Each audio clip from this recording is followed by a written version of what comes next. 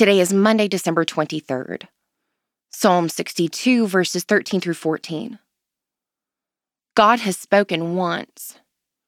Twice have I heard it, that power belongs to God.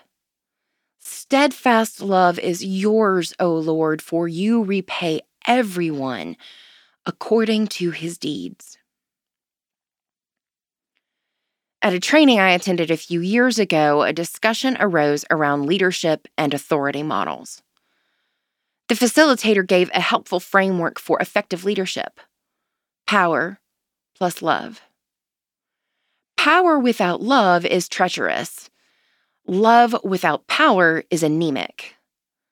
Power and love together can effectively lead and organize flourishing communities. We are awaiting the birth of the Savior who embodies that love and power, who gives us the best image of power and love hand in hand. It looks like the vulnerability of the manger and the cross. It looks like anger that turns over tables, care that heals, and power that calms the raging sea. Love and power look like embracing a child and shielding an accused woman. The power and love that belong to God are the way, the truth, and the life, our hope and our salvation.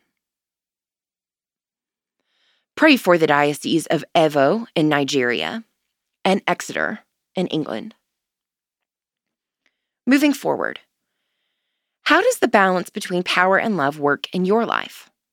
Do you need a tune-up?